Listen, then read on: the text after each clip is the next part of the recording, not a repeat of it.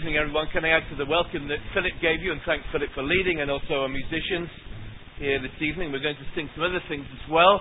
What I'd like to do, this is the beginning of a new series. I want to try and place it in context, then read from the particular prophet we're looking at together.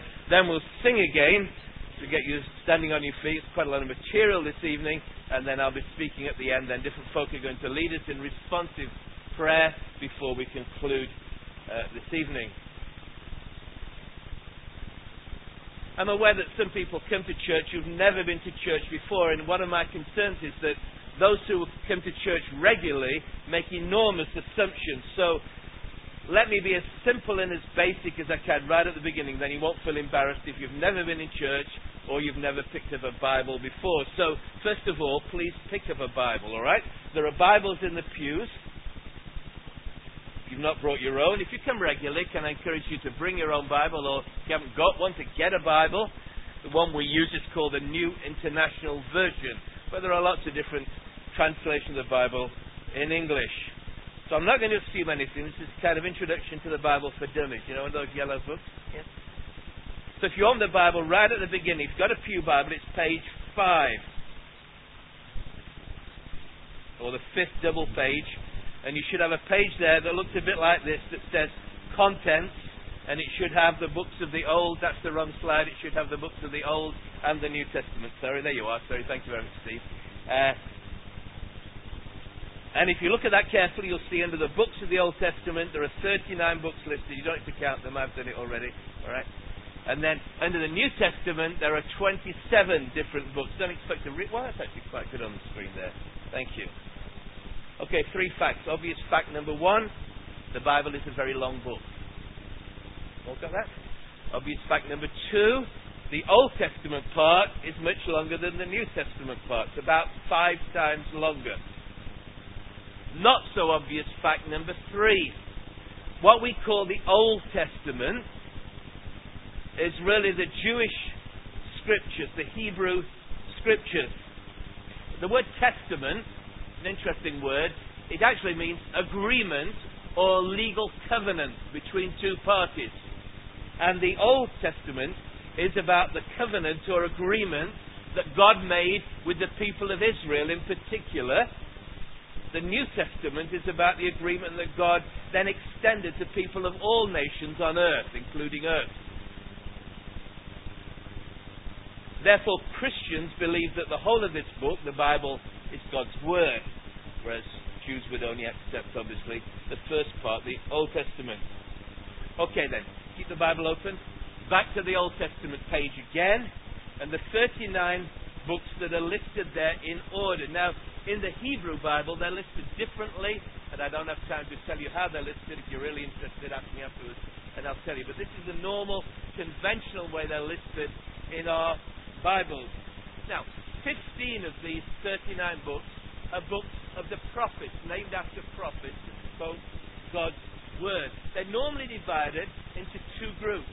The major prophets, that's Isaiah, Jeremiah, and Ezekiel, and then what are called the minor prophets, the last 12.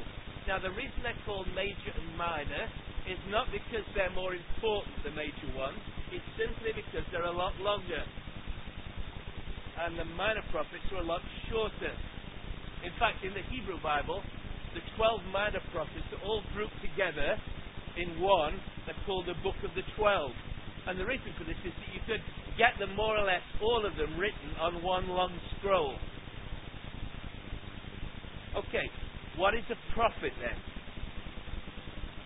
Most people think that a prophet is someone who foretells the future, what God is going to do in the future.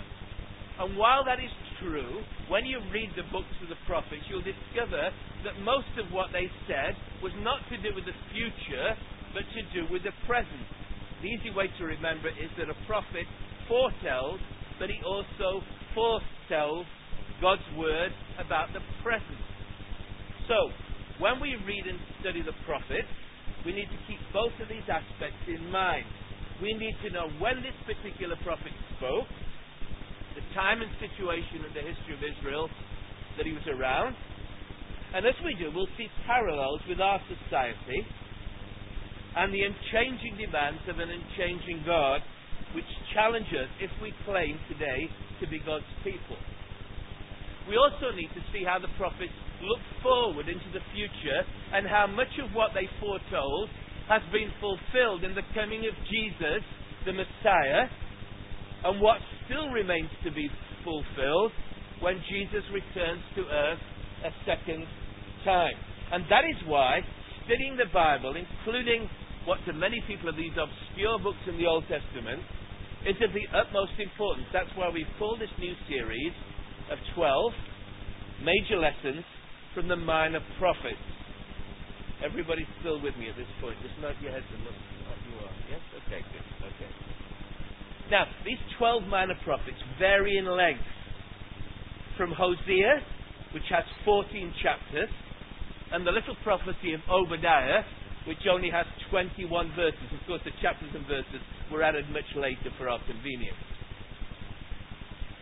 In the Hebrew and the Christian Bible, the order in which they're listed is what is thought to be the chronological order in which they spoke. So, Hosea, the first one, is the oldest one, and then the nearest in time to us is the last one, Malachi. And today we're going to focus on this one, Hosea, the first one of the 12, and God willing, over the next weeks, myself, Richard and Colin will be dealing one at a time with each of the 12 minor prophets. So, turn to page 900 now. You've got a Pew Bible, and you should find on page 900, Hosea.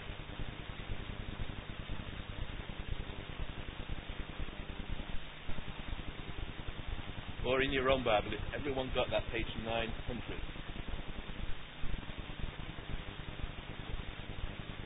A quick whistle-stop tour of history, because we need to try and place where Hosea was when he spoke. When Hosea spoke in Israel. Alright? Very quickly, alright? Go back 1,000 years before Christ to the first king of Israel, a man named Saul. He reigned about this time. He wasn't a very good king. All the kings coming up are either red or green. Red means bad, green means good, alright?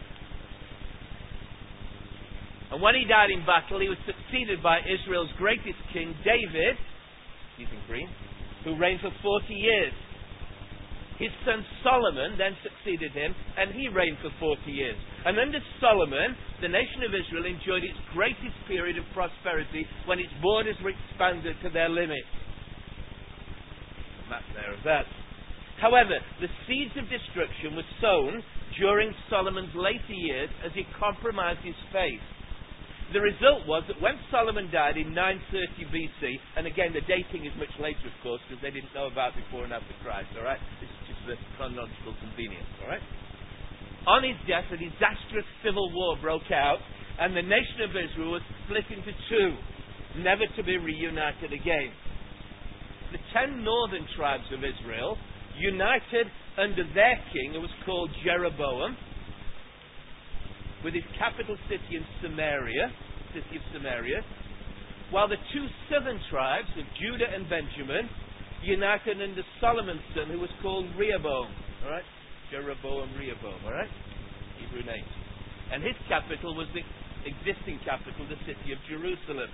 So, the two kingdoms of Israel and Judah coexisted side by side for the next 200 years. Bringing back to the thing there. And in each kingdom, a succession of kings reigned side by side, one after the other. The biblical record judges each of these kings as to whether they obeyed the word of the Lord or not and did what pleased him. So you'll read in the record of Kings and Chronicles, where the stories are recorded, that this king did what was evil in the sight of the Lord, or he did what was right in the sight of the Lord. Now, if you look at the screen, you'll see that Israel had a pretty bad record. Every king in Israel for 200 years was a baddie. They did what was evil in the sight of the Lord, while in Judah you had a kind of mixed bag of bad kings alternating with the occasional good king. That one looks kind of brown, sort of blue rather than green, but never mind, that's okay. Now at last, where does Hosea fit into this?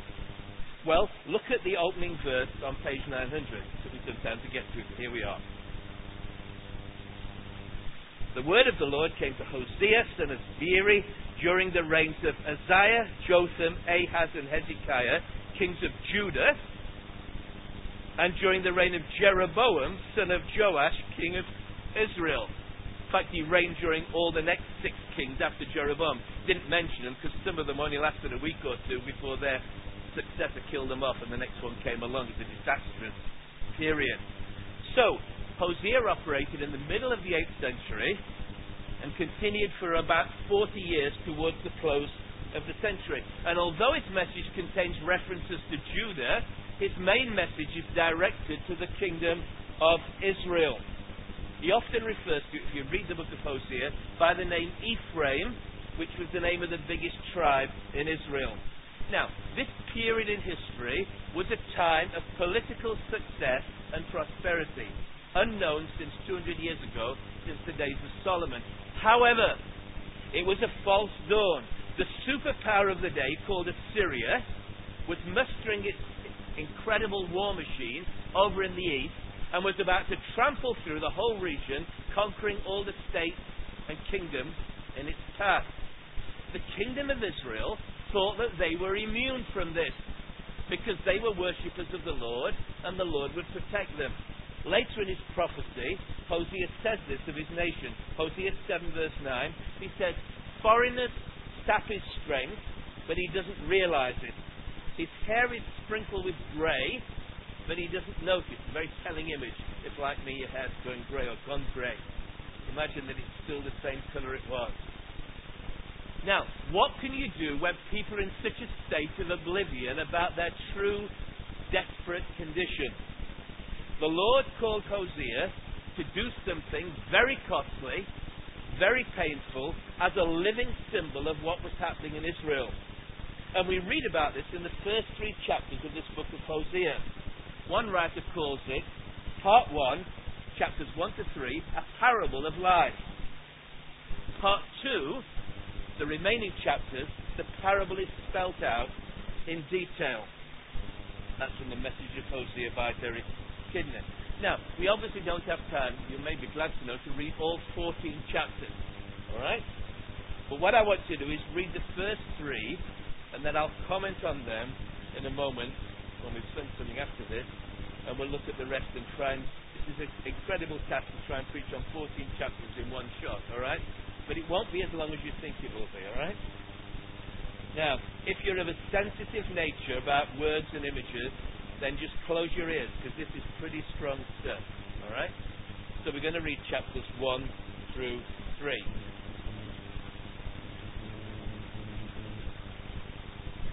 We've read verse 1. Verse 2. When the Lord began to speak through Hosea, the Lord said to him, "Go..."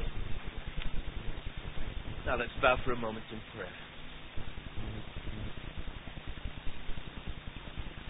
Lord, we echo the words of the song that we've just sung together. We pray you'll have mercy on us individually and corporately. We pray that as we study this prophet together, and when he said what you said through him all those years ago, you will speak to us today, and that we might hear and respond to your call of love rather than suffering your judgment. Hear and help us, we pray, for Jesus' sake. Amen.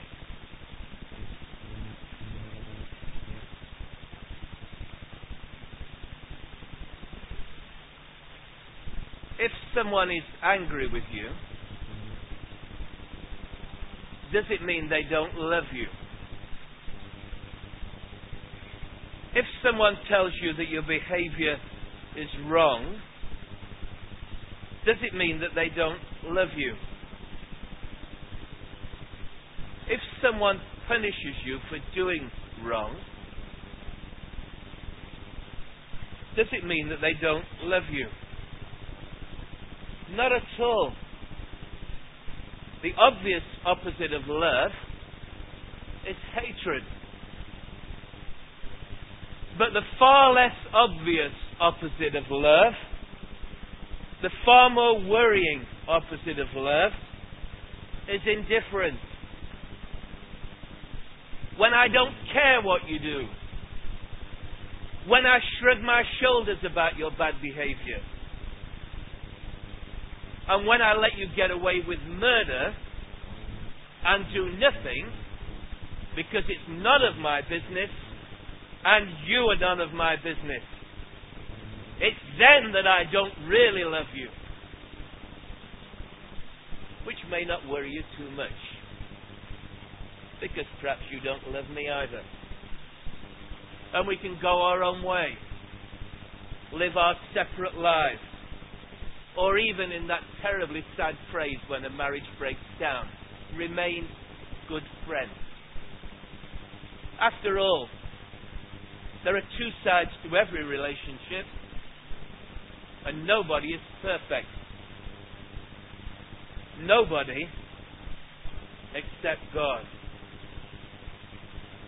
So what does God do about our bad behavior when we ignore Him and go our own way and we end up suffering the consequences? Does He smile indulgently like a benevolent grandfather and let us carry on down the primrose path that leads to the everlasting bonfire? Or does He just ignore us altogether? Is He indifferent to us and what we do? Now that is a terrifying thought. Douglas Coupland, the Canadian novelist, coined the term Generation X in his books. When asked, "What is your greatest fear?" said that God exists, but He doesn't care very much for humans. Thankfully, he and we need have no such fears. The God of the Bible, of this book, the one true God, reveals Himself as a person, a passionate person, who interacts with human beings, even with human beings who willfully ignore Him, thumb their noses in His face, and go their own way. A God in whom anger and love are not mutually exclusive, but in perfect balance.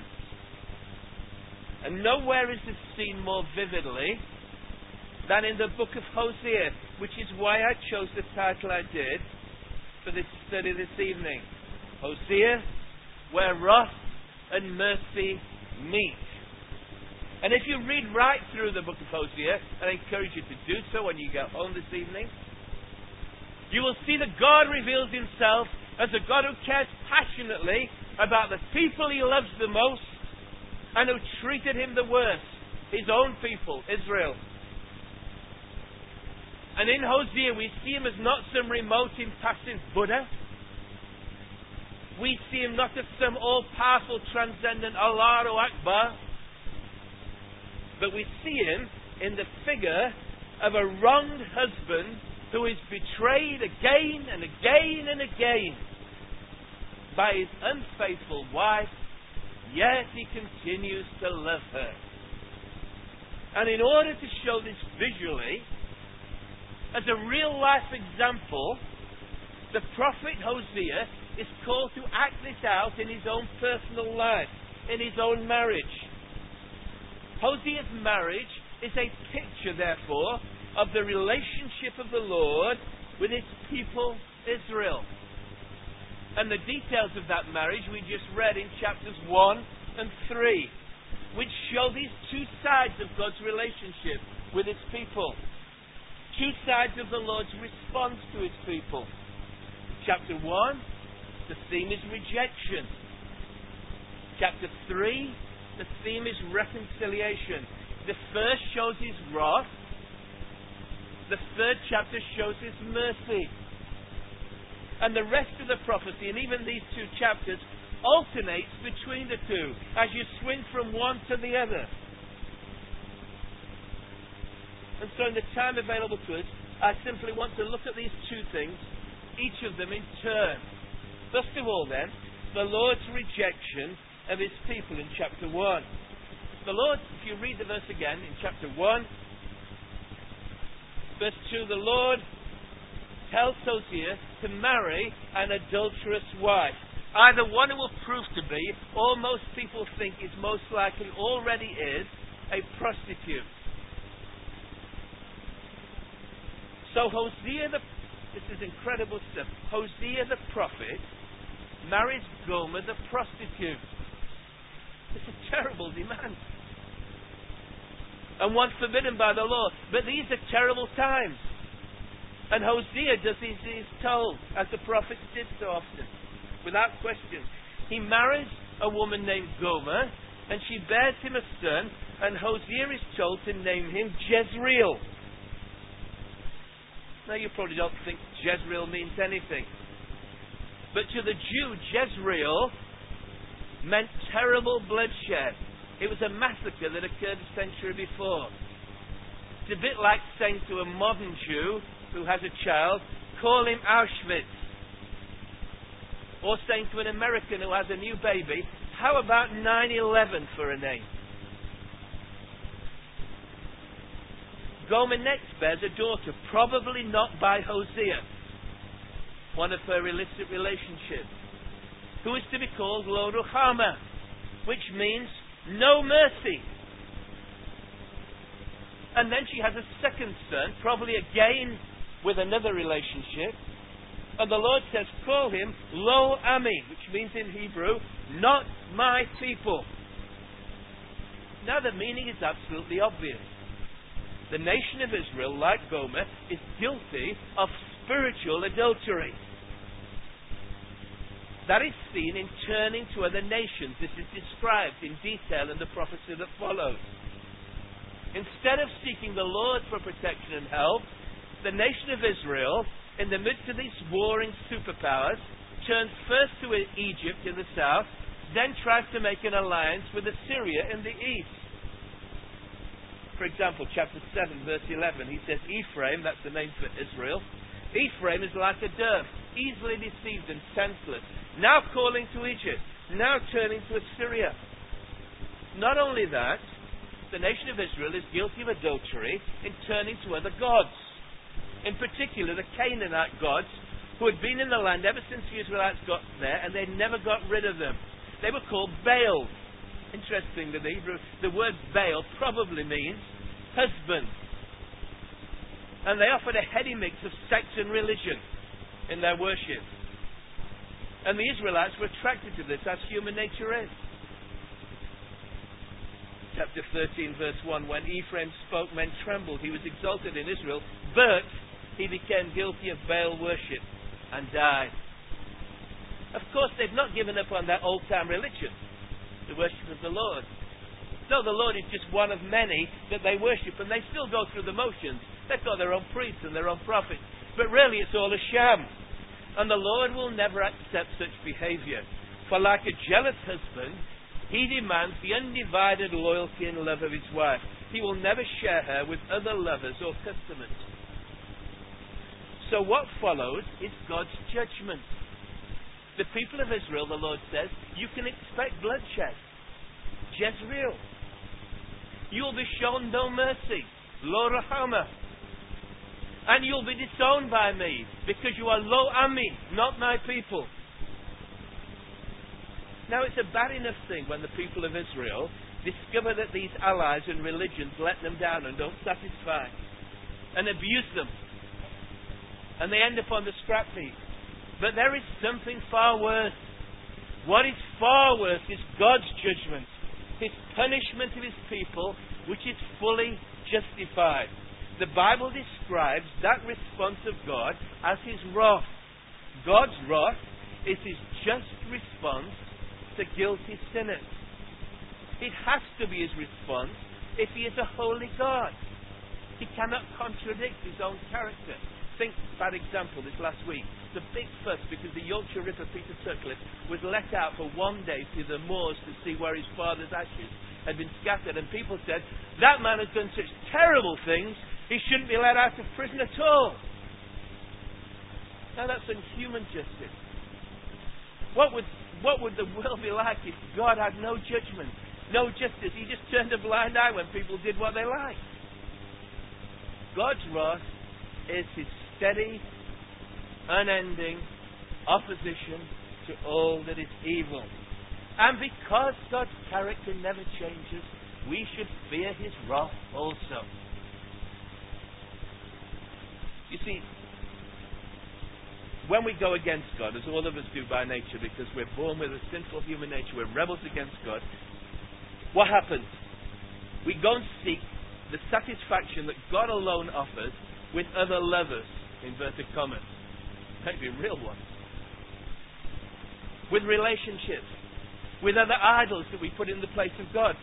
And what happens is that we find that there is no satisfaction in them. They promise so much, and yet you suffer the law of diminishing returns. Now, if you're a human being, you're proving this in your own experience, as I am. Whenever I go against God and seek other idols instead of putting him in the first place in my life.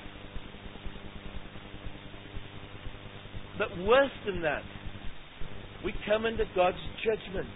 For God's wrath is such that he cannot look upon sin, and he must deal with it. And should we try to hide behind this oft-suggested argument that the Old Testament here, well, that's the Old Testament, it's all about a God of wrath. Turn to the New Testament and Jesus, it's all about a God of love. Really?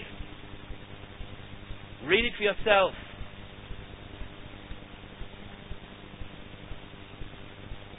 Yes, the New Testament shows God's love in far greater depth than it had ever been seen before, because God so loved the world that he gave his only Son. But his wrath is seen in even deeper judgment when we turn away from that love. That is why our Lord Jesus Christ said those terrible things to his people. He said to them, it will be more tolerable for Sodom and Gomorrah on the day of judgment than for you, because you have not believed. Matthew 10, 14 and 15. That is God's wrath. But back to Hosea in Israel. If verse 9 were the end of the story, then it would be a very bleak ending for the people of Israel and for us, because none of us would be here this evening. There would be no church, no gospel. But a message of hope follows immediately, which shows us that God, even in his judgment, has not given up on his people. He's not reneged on his promise. Look at verse 10. Yet the Israelites will be like the sand on the seashore, which cannot be measured or counted. In the place where it was said to them, you are not my people, they will be called sons of the living God.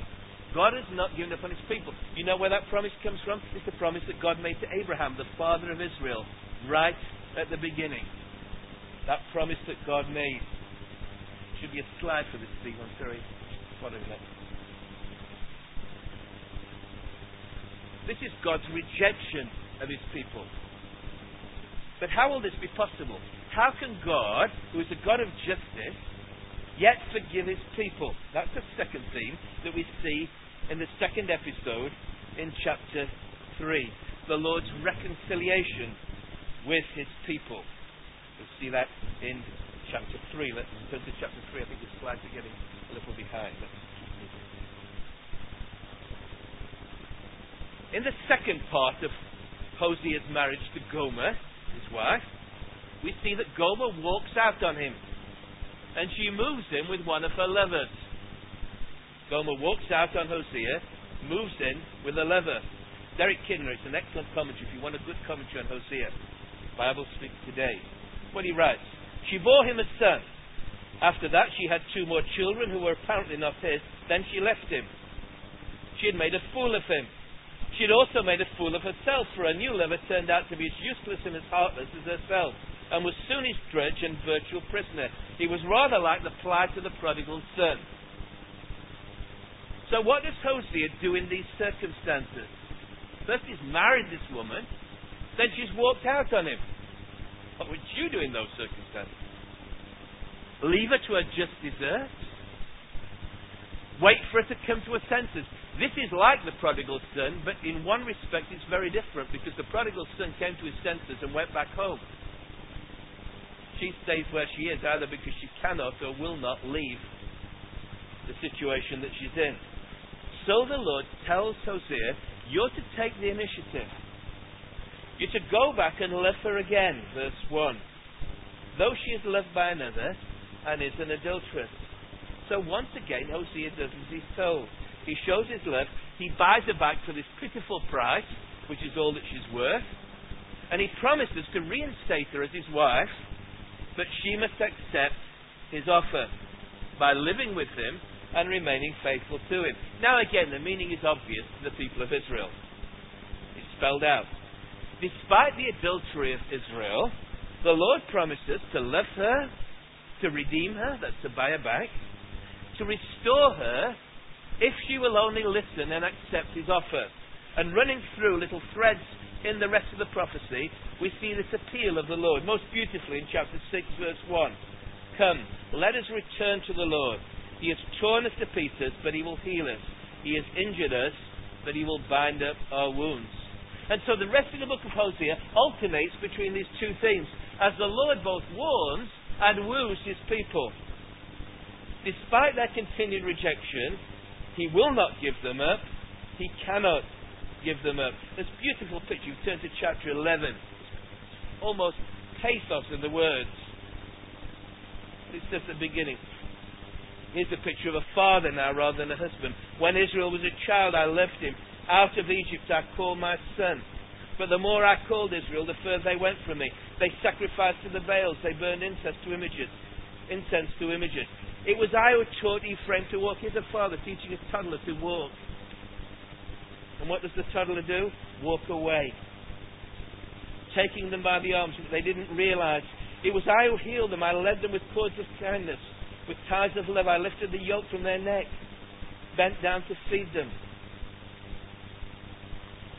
Then verse 8 he says, how can I give you up, Ephraim? How can I hand you over, Israel? How can I treat you in this terrible way?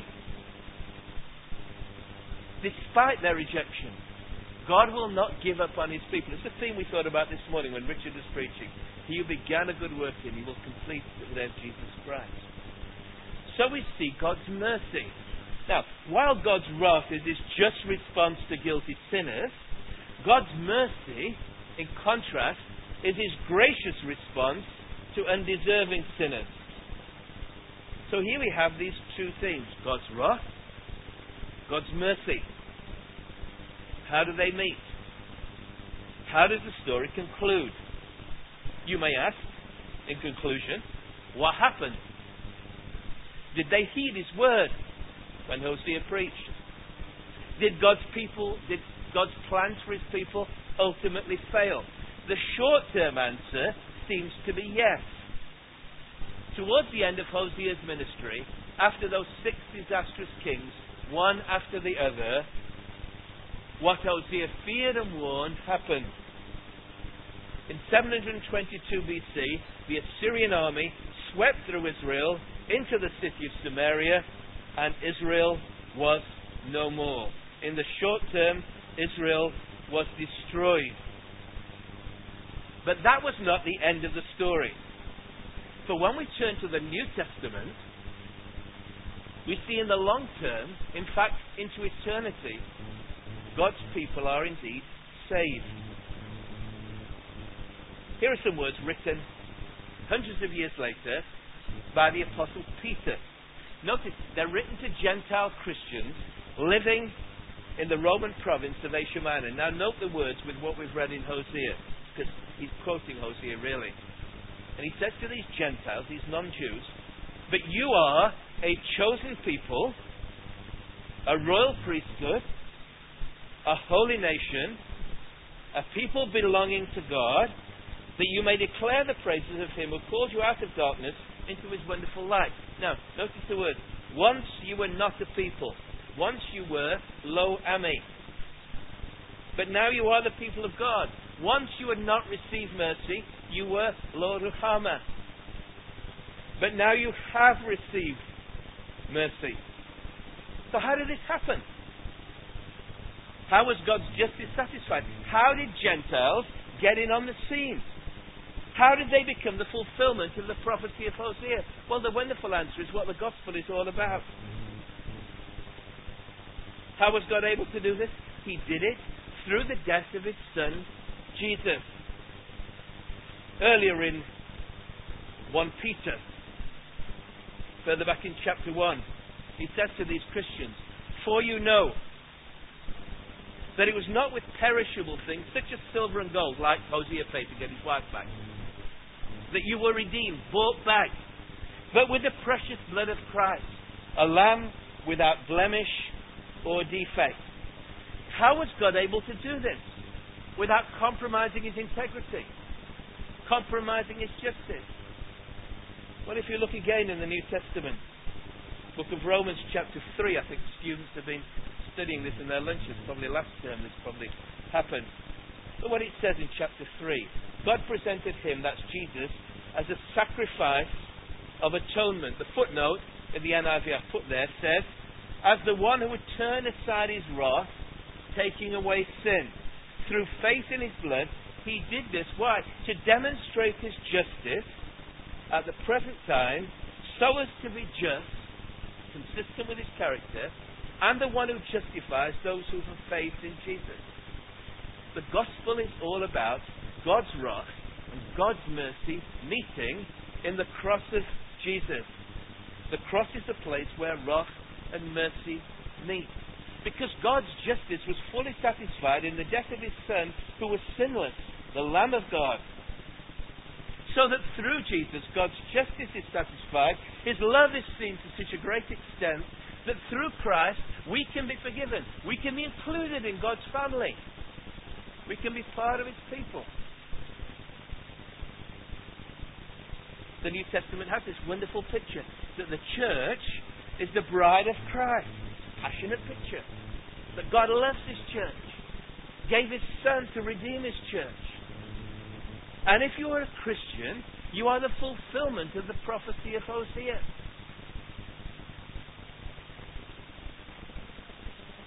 But as Hosea concludes in his final chapter, we have to respond to the Lord's passionate appeal. He is seeking us out. Maybe this evening you're not a Christian at all. And God is seeking you out. And can I say this? The time to worry is when it seems as though God doesn't speak to you at all and He doesn't seem to care at all. The time to be thankful is maybe this evening your conscience is hurting you. God is speaking to you about the way that you've lived your life and rebelled against Him and gone your own way.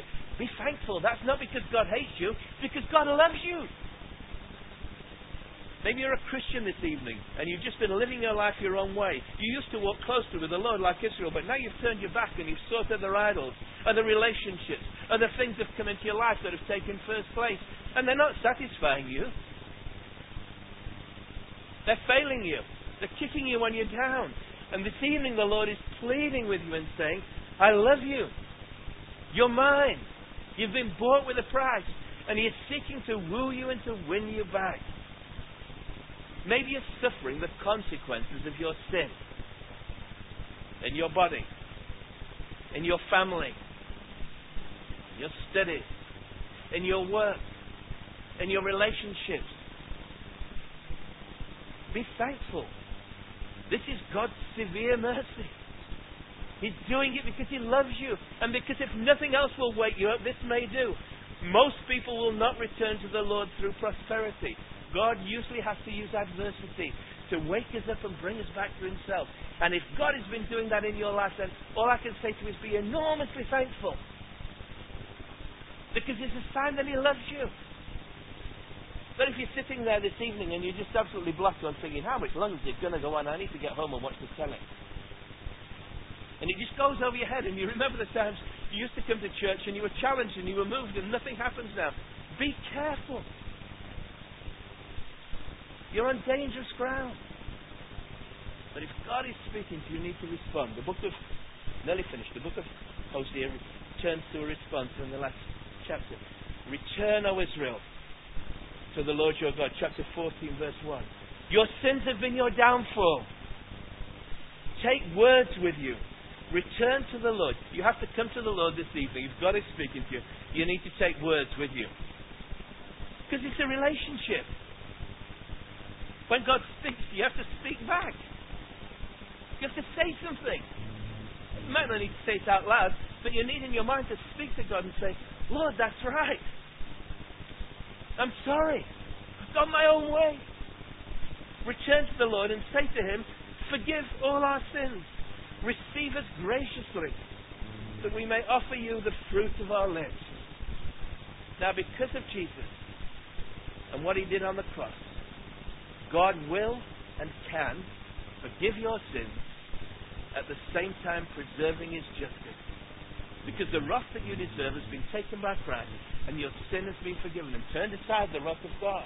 Only Jesus can do that and bring you back into that right relationship with God, either for the first time or the 21st time. God is speaking to you. This alone is the way of wisdom. How does the book finish? Chapter 14, verse 9. Who is wise? He will realize these things. Who is discerning? He will understand them. The ways of the Lord are right.